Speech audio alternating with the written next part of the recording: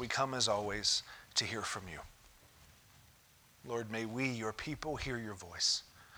We have come to meet with you. Would you grace us with your presence? Would you make your presence known to us? Lord, I pray that this morning we would fall deeper in love with you. We would recognize how deeply you love each of us, and that we would be changed by this, I pray. So just come and have your way. In Jesus' name, amen. So last week started a short series that we're going to do on discipleship. If you remember to last week, if you were here, we were looking at a definition of discipleship because we are all called to both be disciples and make disciples. The Great Commission, something that many of us are familiar with, starts with, therefore go and make what? Disciples of all nations. Every single one of us is called to be a disciple and to be a disciple maker. But one of the problems that we have is that most of us from church to church, and many of us even in this room, we would define what discipleship is differently. We've experienced it differently, we've heard it taught on differently, and so we have a different definition, which means it's really hard to all go in the same direction together because we're aiming at different things. And so what I want to do is introduce the definition of a disciple that actually our district has created, and I think it's really good and healthy. And so we're just going to spend the next 4 weeks now it's the next 3 weeks, walking through the definition of a disciple. Here's the thing about this definition, though. It's not a brand new thing. When they set out to make this definition of a disciple, they said, how do we get back to what the early disciples would have thought of when they heard, go and make disciples?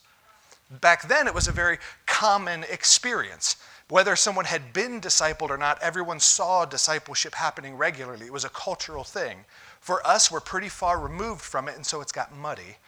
And so it's not a brand new thing. It's how do we get back to what they would have thought of when they heard disciple. Does that make sense? Okay, so if you were here last week, we walked through the first line, and it says, a disciple is one who is called by Christ. Okay, discipleship begins when the disciple is called by the rabbi. We looked at 4 things that we are called to. We're called to follow. Jesus' invitation to the 12 disciples was, come, follow me. Go where I go. Do what I do. Listen to what I teach, and then go teach what I teach. Watch what I do, and then go do what I do. There was this come and follow. Be with me. They were called to life. There was always an invitation. Okay, you're with me. Now, I want to move you from death to life. We looked at the call that Jesus had in Lazarus' life when he literally stood at the mouth of the grave and called Lazarus out. He was dead and he called him to life. And this is a picture of what he's done for each and every one of us. Whether we've responded or not is a different story. But he has called each of us from death to life. He's called us to transformation. We're going to look more at this next week. But to be changed, to become something new. It is not an option to be a disciple and be the same as you were last year or 5 years ago or 10 years ago. It is not an option. Part of discipleship is this call to transformation, to change. And we've been called to the body, called to one another, to serve one another, to walk with one another, to love one another. Discipleship is not something you can do alone. Not only because in order to be a disciple, you're a disciple maker, which means there has to be somebody that you're discipling, but also you don't have everything you need to be the disciple you've been called to be. You need me and I need you.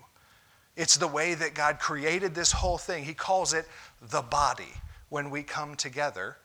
And I'm no more good than a severed arm sitting over on the floor by myself. I need you and you need me. We have been called to follow, to life, to transformation, and to the body. And we touched on this last week. All of this is in the context. A disciple is one who is called by Christ into loving relationship with Christ. All of this following and coming to life and being changed, it's all in the context of loving relationship with Christ. I'm not going to repreach last week's message. These kind of build on each other, and so if you miss a week, I'd encourage you to go to our website and listen and kind of catch up so that you don't miss anything. A disciple is one who is called by Christ into loving relationship with Christ. Let's talk amongst ourselves for a little bit. What does it look like to be in a loving relationship with Jesus? Because again, the early disciples, in some ways they had it easier, in some ways it was harder. They actually had Jesus. They could relate to him like we can relate to one another. They were walking together and talking along the road. They were sitting and eating together. Like, what it looked like for them in the early days to be in loving relationship with Jesus is different than us. So what does it look like today to be in loving relationship with Jesus? Okay, to listen to him and to talk to him, pretty important in any relationship.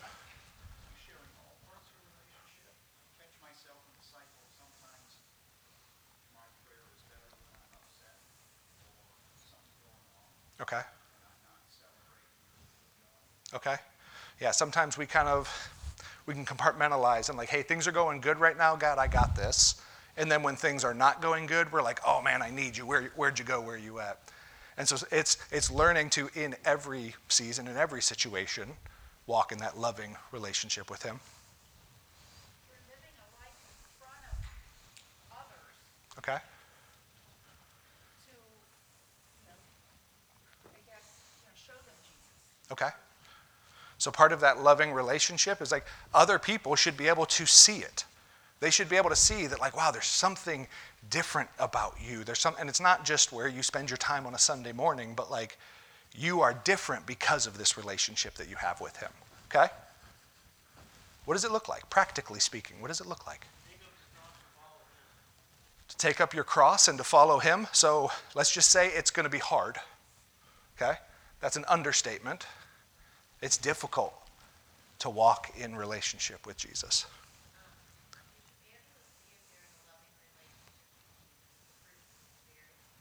Okay, so kind of that transformation thing that we talked about, like you should be changing. You should be growing more loving, more peaceful, more joyful, more kind, more patient. The fruits of the Spirit should be more and more evident in your life, okay? Well, kind of like Brandon was talking about with the cross, like to enter into like a loving relationship with even a person, right? Let alone like the creator God, like means that it can't always be my way. Okay. It can't be about me. So that cross, that death to self, you have to be willing to like if everything I do makes sense to me, I might not be following anybody other than me. Like, Sure. if everything is like what I prefer or my comfort, my way, then there might whether it's in our relationship with me and my kids, like no loving relationship is like all about one Sure. person. So there has to be a laying down of rights, Yeah. preferences. There's a sacrifice. There's a recognizing he is more important than me. Like in this, he tells us to live like that with one another, even that you should be humbled and be a servant of all like Jesus was, especially in relationship to him. He's king and I'm not. So there's an aspect of obedience, of sacrifice that goes along with this. Any other thoughts? Change sort of goes on. Mm-hmm. Change in priority. Okay. Yeah. Next week we're going to look at, again, this idea of transformation and change a lot more closely, but it's a change. My priorities, the things that I used to value, it looks different now because I follow him. I begin to value more the things that he values and maybe less the things that I did before. It's good.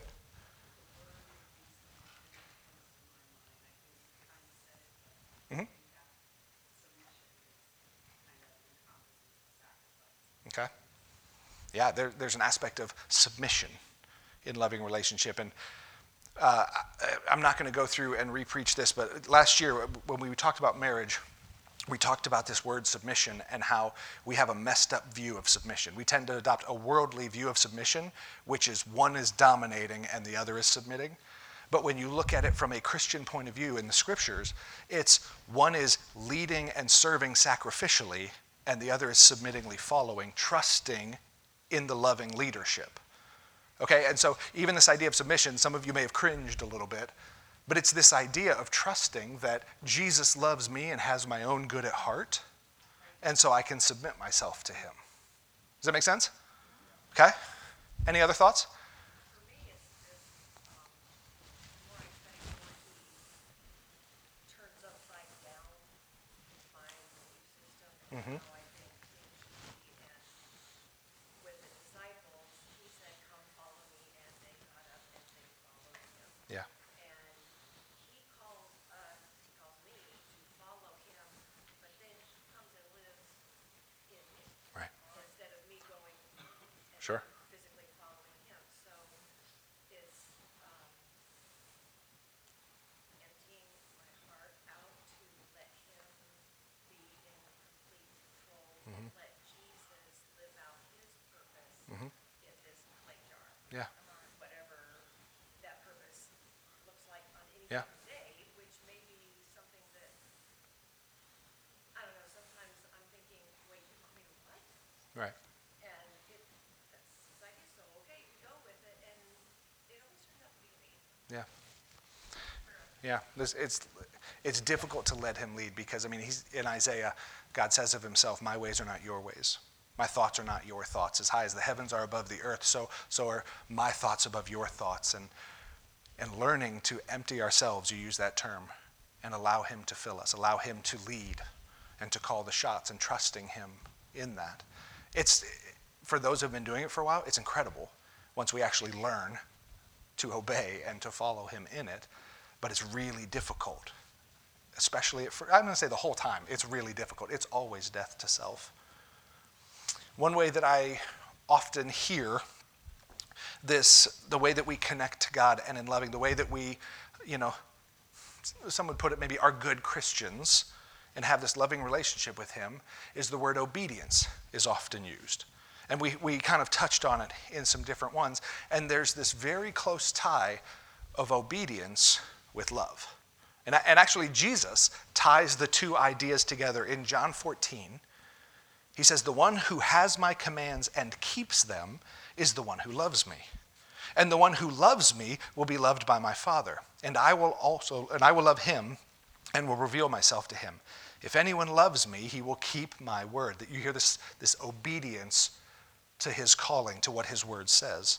My Father will love him, and we will come to him and make our home with him. The one who doesn't love me will not keep my words.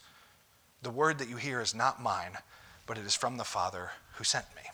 And so Jesus is really closely tying together love and obedience. If we're not careful, though, we're going to get it twisted. Too often, I'm not going to speak for any person in this room, but many has seen this in just Christian culture. Obedience is put above love. To be a Christian, to be in relationship with God, is to do what he says. But here's the issue. Can you be obedient without love? You can.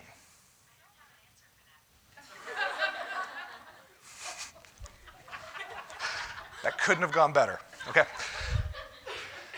Can you be obedient without love? Listen, when we say yes, to a point, yes. Look at the Pharisees. No one was more about the law and obedience than the Pharisees. Did they completely miss it? They did, because they didn't understand love.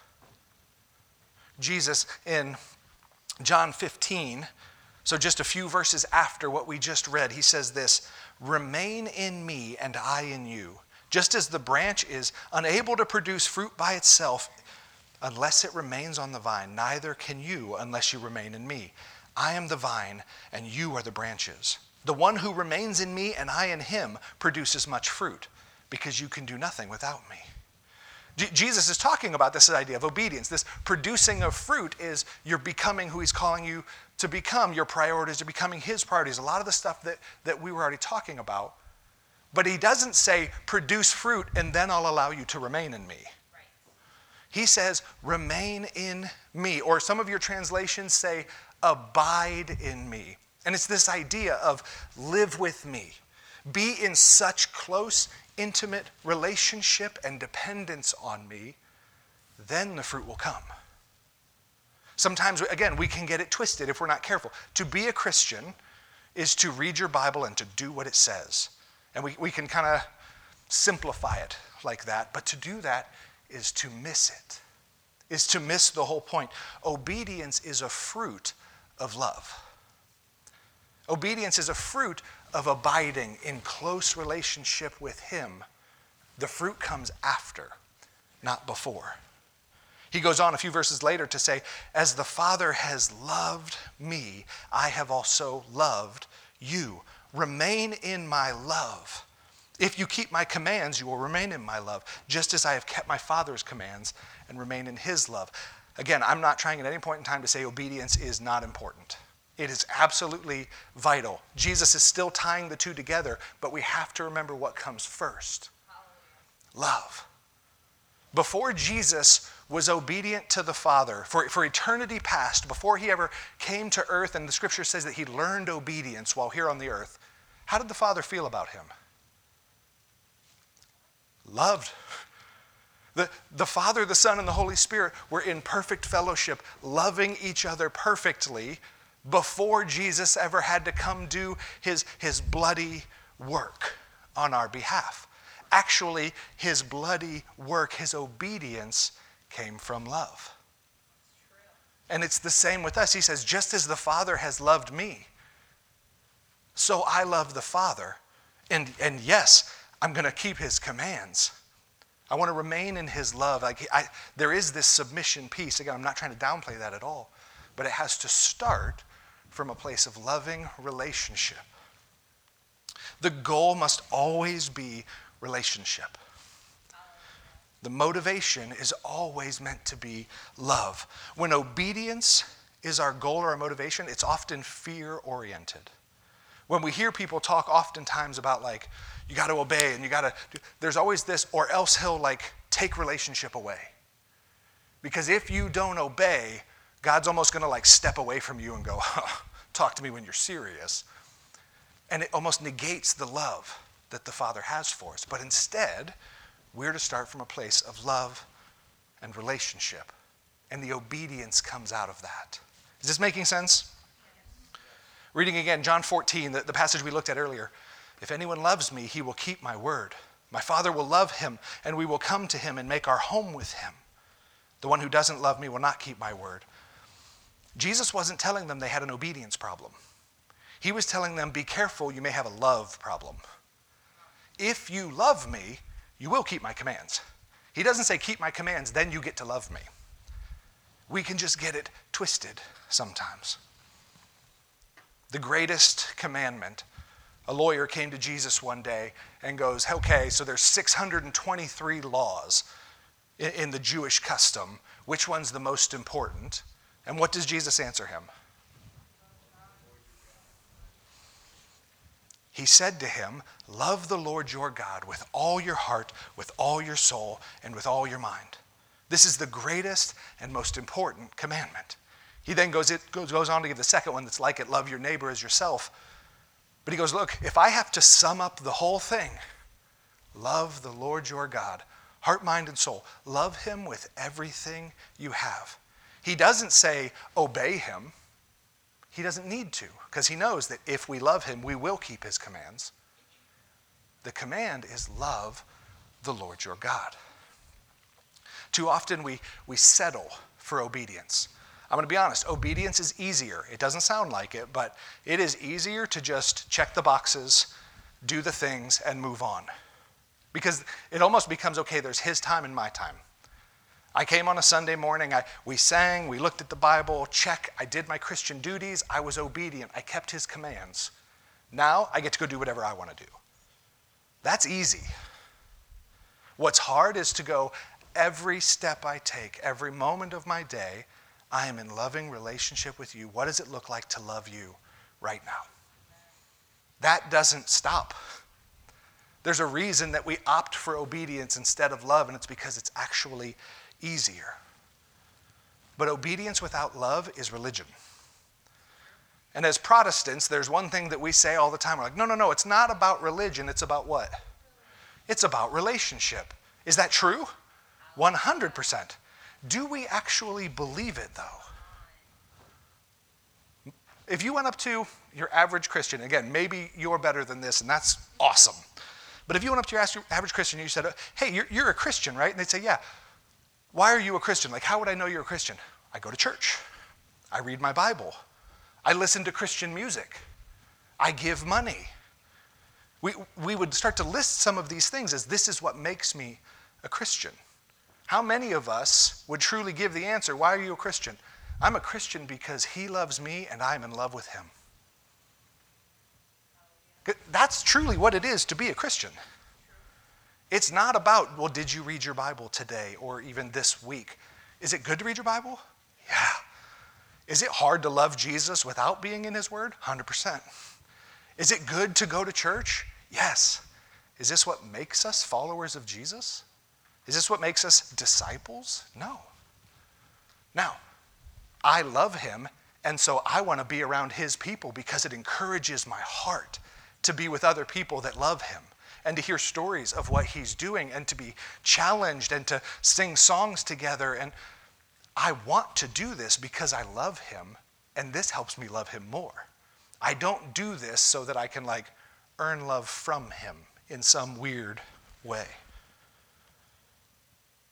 We are called into loving relationship with him. And I want to ask a question that in one sense is a no-brainer. We all know the answer.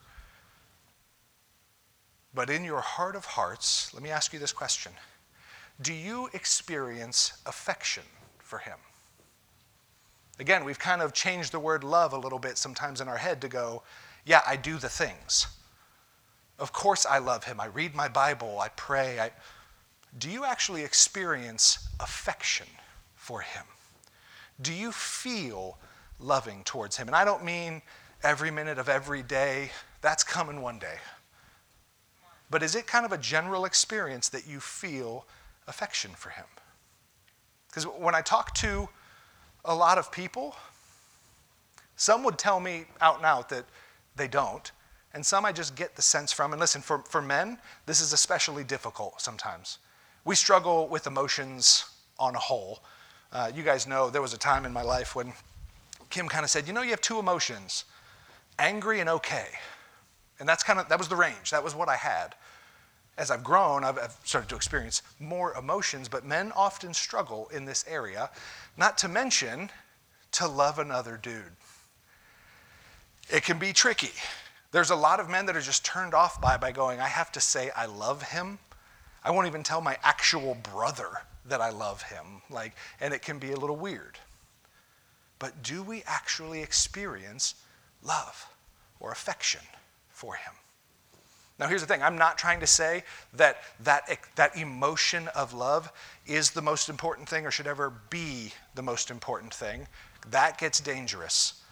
I often explain it to people like this. I use the illustration of a train. Go ahead and put it up there. I made that this morning, just throwing it out there. Used to just be a blank screen. Now you see a train. The engine of the train, when it comes to our relationship with God, is meant to be faith. Here is what he says is true, and I believe it. After faith comes actions. Then the obedience that comes from it. He says this is true. He commands me to do this. I'm going to do it. The caboose is emotions. The emotions come afterwards often. I believe that this is true. He's calling me to something, listen, that's probably hard. Otherwise, he wouldn't need to call me to it. I choose to obey, and then the actions come.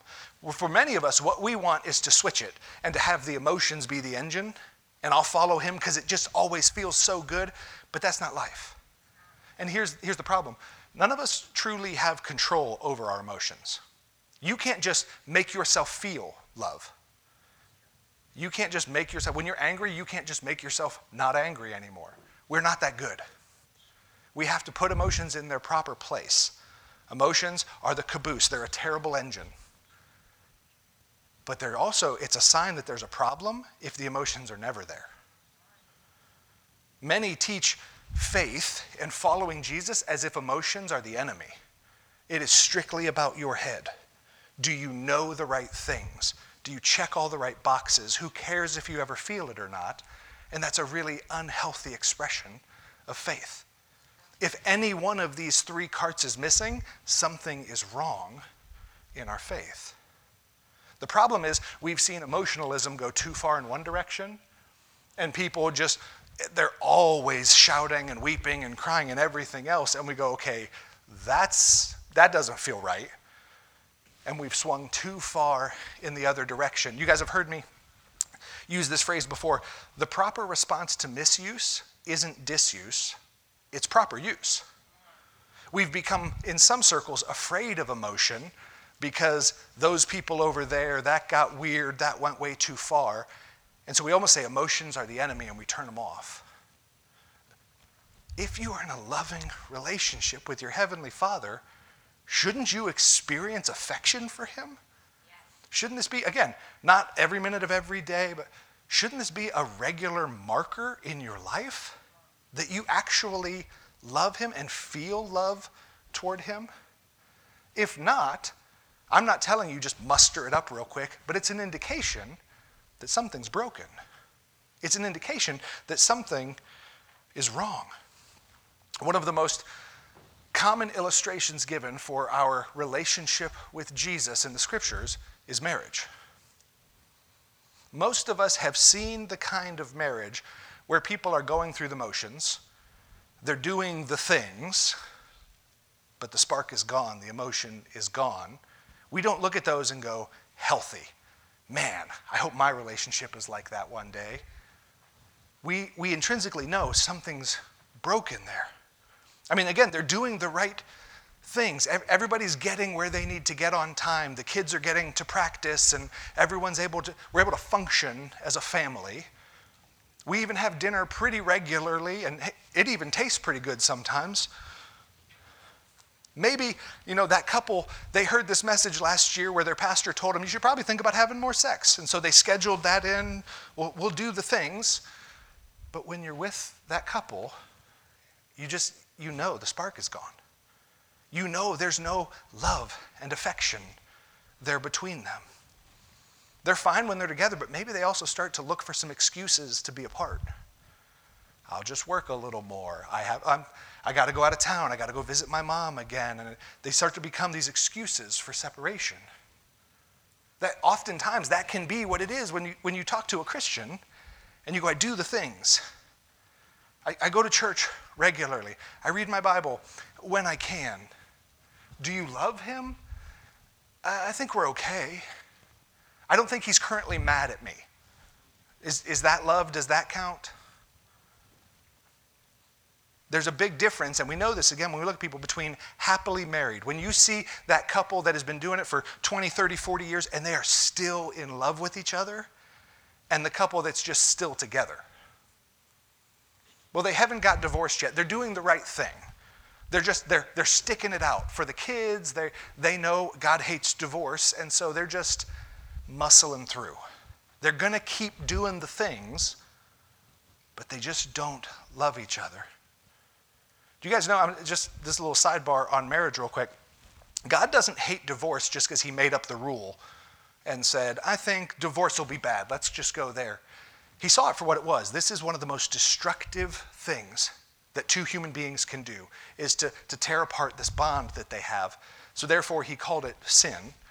And so many go, okay, so marriage, the call in marriage is don't get divorced.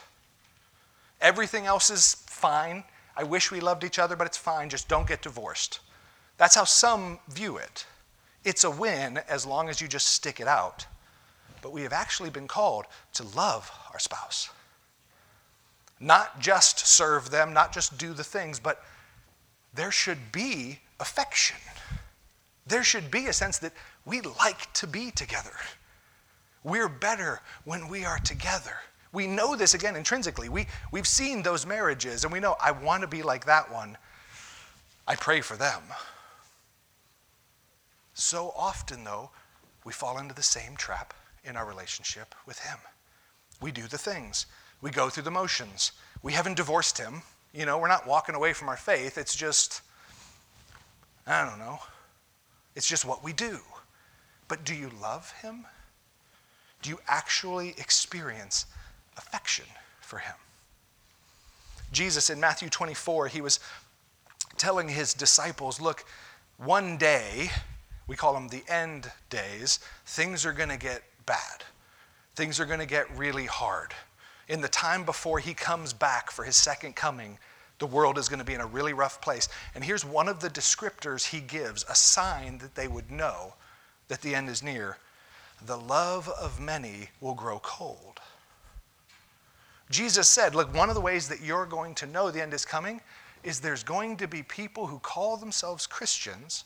And I'm not trying to say who's in and who's out, but there's going to be people who go by the name of Christian, but whose love has grown cold. Who it's just this rote religion now. And he says, be so careful in those times.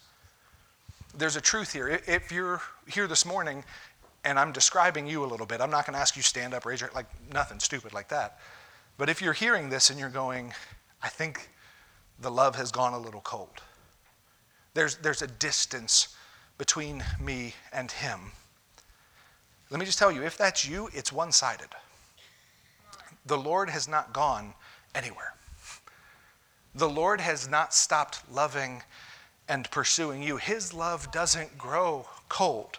Hebrews 13:8, Jesus Christ is the same yesterday, today, forever. His love does not grow cold. So if there's a distance, if there's a cooling off in your relationship, it's one-sided. And I don't say that to shame you or to go, you've done this, what's wrong with you? I say this to go, you have the power to make a change. He has not stopped pursuing us. He has not stopped loving us passionately, rationally and emotionally and everything in between. He has not stopped. We now have the opportunity to turn, to come back to him. If we aren't experiencing affection or love in our relationship with Jesus, again, let's talk a little bit, church. What do we do? Maybe you're here this morning and you're going, that kind of describes me. Or maybe it describes the path I'm on currently. I wouldn't say my love has grown cold, but it ain't what it used to be. What do we do? What kind of changes can we make?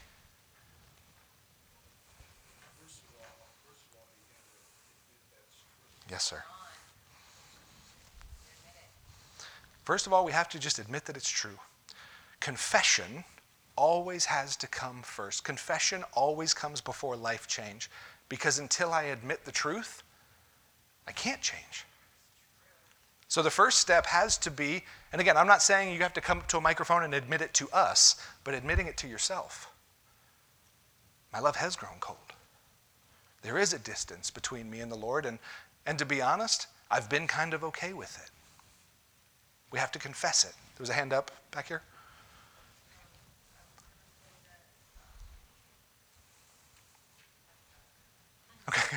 Okay. Well, sometimes, like you talked about comparing it to marriage, like love is one emotion. Mhm. Sometimes if we are not willing to be angry with God, Sure. when we really are angry with God, you don't have less anger for him, you just don't, we have a less relationship with him. Uh-huh. So sometimes I'm like, well, I don't really know why, but if we stop, I kind of know why.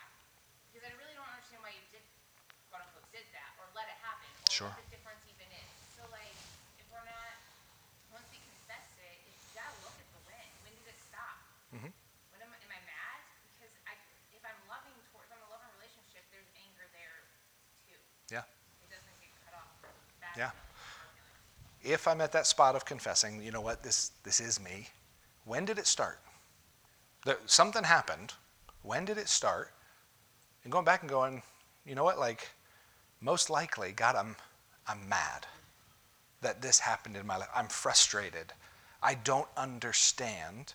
But oftentimes we don't feel like we're allowed to say those things to God. And so what we do is we just turn off all emotion instead. I don't want to be angry toward him, so I'll just feel nothing instead. And that's a path that leads to destruction. Did you know God can handle your anger? Read through the Psalms sometimes. You'll find David going, what the heck, God? Where did you go? One of my favorite passages in Jeremiah 19, he says, you tricked me, and I was tricked. Like, can you imagine just looking at God and going, you pulled one over on me? Because it happens in the scripture, and God doesn't go, oh, why would you say that? He's a big boy. He can handle it. God can handle your anger, your fear. Whatever it is that caused you to turn it off, he can handle it if we'll bring it to him.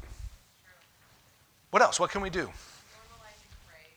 I think it's like a good way to like connect with God without like asking anything from him. Okay. Or, like thanking him for what he receives. I feel like in a healthy relationship, like friendship or like relationship, like there's gonna be regular compliments and like calling out like, hey, I like you're doing this good, and like that's a sign of a healthy relationship. Like, Okay. if I don't do that, it's just kind of a Yeah.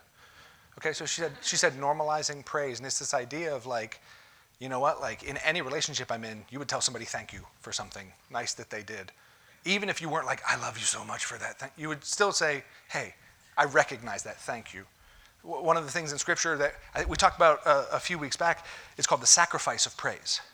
Praising God when I don't feel like it, but because, remember the feelings train, faith, action, emotions. I don't feel like praising him, but my faith tells me that he's still worthy of it. And so I'm going to choose to do that. And guys, here's the thing about that train. When faith is in its proper place and the actions come, the emotions do as well. Not like right away every single time, but it becomes a more normal part. Because I choose to act on what I believe is true. And so I praise him for it. And you know what? I start to feel like praising him for it. Because you know what? He is really good. The fact that he would do that for me, like sometimes we have to start before the emotions are there. I think all of it comes down to choice. Mm-hmm. I have to choose every day to wake up and love my husband. Yeah. I have to choose every day to abide in him. Yeah. So if we're not making the choice Mm-hmm. to acknowledge and abide with Jesus every day, Right. that's not going to happen. Yeah. I choose to love my children every day, Right. or it's not going to happen. So the actions don't come without the choice. Yeah. I have to choose in all that is. Yeah. I have to choose to abide, to act, to think. All of that is a choice. Yeah. I can choose not to because he gave me free will, and I can choose to abide. Yeah. So if you're not, then you're not choosing to. Loving him is a choice. I mean, listen, we looked at Matthew 22 where Jesus said the greatest command is love the Lord your God with all your heart, mind, and soul. He doesn't command us to do things we're incapable of. Like we have a choice in the matter. And so his command to us is choose to love God, heart, mind, and soul. Recognizing that like this is our choice.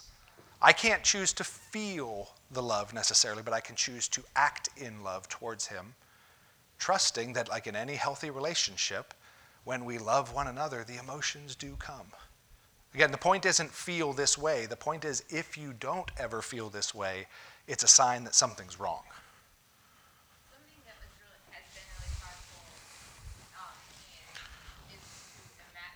is to take literal time, like 30 seconds, a minute, to remember and imagine what you already said about like it being one-sided. Like I know in my mind forever I've always known that God loves me, but it doesn't mean anything to me. Like that's how much I know it. It's like gravity. But when I actually spend time and I kneel down and I'm quiet and just imagine his love for me, it doesn't sound powerful. I can't really Yeah. explain it. I only did it because I followed the rules and a book told me to do it. And I was like, oh gosh, this sounds dumb. But it was so powerful to actually just Yeah. sit down and kneel down and imagine, and because I was like, you do love me. Yeah. And it did, I don't know why. And now I can carry it through today. And when I can remember how much God, like I can imagine how much God loves people I have interacted with. Yeah. Using your imagination, if God, just in the quietness of your own heart, if God did love me, what would it look like? And you're going to start to go, oh, wait, I do see that. He does love me. And I start to recognize the things, but sometimes it's just powerful to sit down and just use the imagination that God gave us. We don't have to be scared of it. What would it look like if he loved me? What would it look like if I loved him back in the same way? Oh, well, maybe I can start doing some of those things. Like, it can be that simple. In the book of Revelation, Jesus basically writes letters to these 7 churches that are all in different places. And all of them kind of come, one kind of gets off a little easier than the rest, but most of them come with this warning. Hey, be careful. And to the church in Ephesus, he says this, I know your works, your labor, your endurance, that you can't tolerate evil people. You have tested those who call themselves apostles and are not, and you have found them to be liars.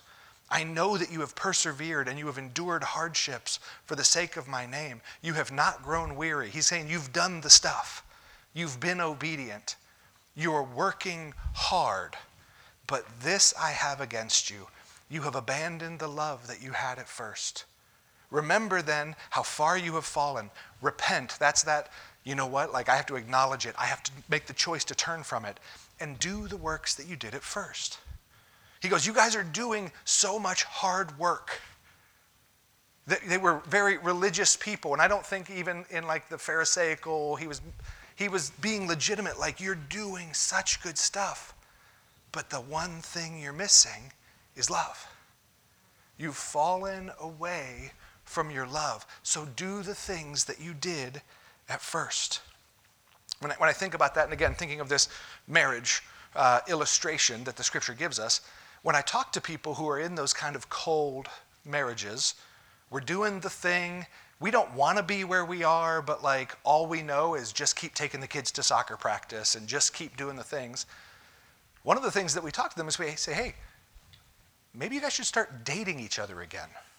Do the things you did at first. Remember when you used to just go places for no other reason than because you enjoyed being with each other? Maybe you should do that again. Remember when you used to just do the old pop-in at work just because you wanted to see them in the middle of the day? Well, maybe you don't want to see them in the middle of the day, but do the thing you did at first anyway, and maybe you'll start to want to see them in the middle of the day. We would tell people, start dating again. And this is where it gets weird for guys. I get it. What if we needed to start dating God again? Going back is in the beginning, when each of us chose to follow him, there was excitement, and there was passion, and there was things we did because we wanted to do them that we've since kind of grown cold and we've stopped doing them. And the less we do them, the more the passion grows cold, and on this thing goes.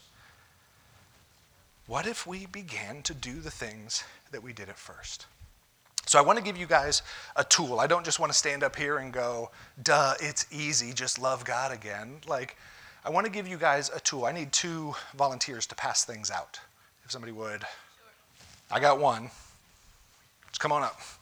So if one of you would pass out these papers and the other the pens to everyone. So we're going to take an assessment, because who doesn't love assessments, right? But here's the good news. The assessment is all about you, so we like that.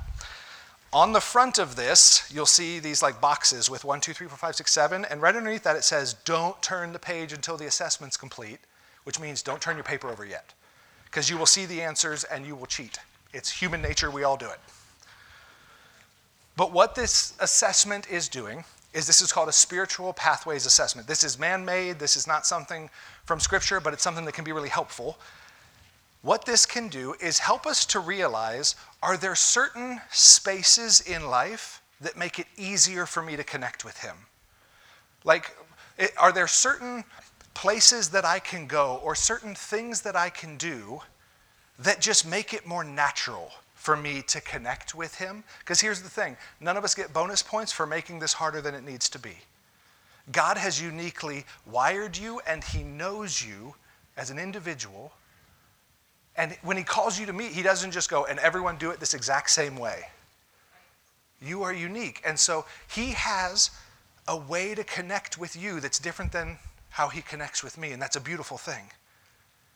Everyone, if you're married, when you date your spouse, there was certain things that you knew your spouse enjoyed doing, and so you did those things. And there were certain things that you knew, I probably shouldn't take her to that Star Wars conference. I don't think she enjoys that. There's certain things you knew to avoid. We are the same way with God, where he goes, I know you, and there's certain things that's going to help us connect. Let's spend more time there. And there's going to be other things that, listen, maybe work for someone else, but aren't going to work for us. That's okay. Let's do the things that help us connect. Does this make sense, church? Okay, so we're going to watch a video that's going to walk us through taking this assessment. So it'll ask the questions, it'll tell you where to put your answers. So let's just watch this video together.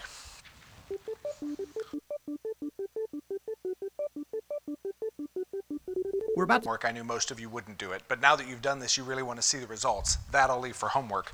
What you're going to do, not now because you're focusing up here, right, everyone? I have children. I know what it's like to be ignored, okay?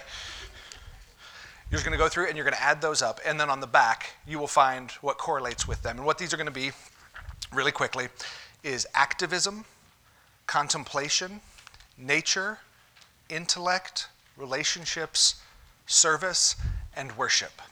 And what these are is just some categories to help you go, boy, it seems like, by the way I answered those questions, I come alive a little bit more when I'm in these kinds of situations, when I'm serving other people. You're the kind of person that when somebody says, hey, somebody's moving, we need some people to load a truck, you kind of go, okay. Maybe I wasn't hoping someone would call, but like I'm not mad that they did. Like I kind of come alive a little bit in there. What that means is it's a way that God has wired you, a way that God actually desires to connect with you. Maybe I should spend a little more time serving people because I come alive in that. Or intellect, you know what? Like, man, I remember back in the day before life was so crazy, I loved to just sit and read about God. And I would read these stories of faithful men and women, and my faith was built up. Maybe I'm just so busy now, I haven't done that in a while. Maybe I need to set aside some time to do some deep thinking, to do some reading and some study, because I really connect with God in that way. Nature, I mean, I'll let you guys read through them all there. I will say this, they noted, here's like a notable example for each one of those things. If like activism is you and you're like, man, when there's a cause, I feel like I'm on a mission with God, you know, in those situations. And then they say, like Martin Luther King Jr., and you go, oh, whoa, not that big. Like, they list some giants in these, and so it's not you have to be on the level of MLK if you're really going to connect with. They're just trying to give you an example to go, man, he came alive when there was people to fight for, when there was a cause, and something in me does too. And so just look through these on your own, and then they give some even discussion questions that you can talk as a family with some friends. This stuff is for later. I just didn't want to send you out feeling like, oh man, my love has grown cold and he didn't give me anything to do. These are simply some of those areas to go, I'm going to lean in here a little bit and see if this helps me connect more with God. Listen, some of you may have gone, I didn't really know how I felt about some of these things because they asked some questions about like, man, especially like in ministry, in ministering to other people. I've never done a whole lot of that. I don't know how I feel. This may give you some areas to go, I need to try some of this and see what it stirs up inside of me. But this is simply a tool. Again, it's man-made, but a tool to go, man, you know, in the beginning I used to do more of this back when my love was hot. And as it's grown cold, I look and I go, I've started doing less of this. I need to lean back in. Does that make sense, church? Okay. So we are going to close our time together singing a song. I'm going to ask the music team to come up. I want to give you a couple different ways to respond. One is I'm going to ask some of the elders that are here this morning, if you guys would go ahead and come up here to this area. If you are one of those people that's going, the love has grown cold. Maybe not ice cold, but like colder than I would like. I'm going to ask you to put some feet to it and to come and to be prayed for. You can come up here to the altar if you just want to come and be alone with the Lord. If you need someone to pray with you, to come up to these men. And listen, let me just take the pressure off. No one's judging you. We have all been in this place where we go, I don't love him like I should. I gotta get back to it. I want to make a change. And so no one, if you come forward, there's always that everyone's going to see, everyone's going to know. No one is judging you because we have all been there. But put some feet to it. Come and be prayed for. We're going to be singing a song called Jesus, We Love You. And sometimes I don't do songs like this very often because I want to be careful what words I put in people's mouth. And this song is about how we love him more than anything. And some of us might be sitting there going, you know, that's not actually true today. Maybe that's the first step, that acknowledging it. So sing it aspirationally. I want this to be true. I want to be able to sing, I love you. You're like honey on my lips. It's not true, but I want it to be true, God. And to sing this aspirationally to him because he knows your heart. And the first step is recognizing it's not true, but I want it to be true. So would you stand? I'm going to pray, and then however the Lord leads you to respond.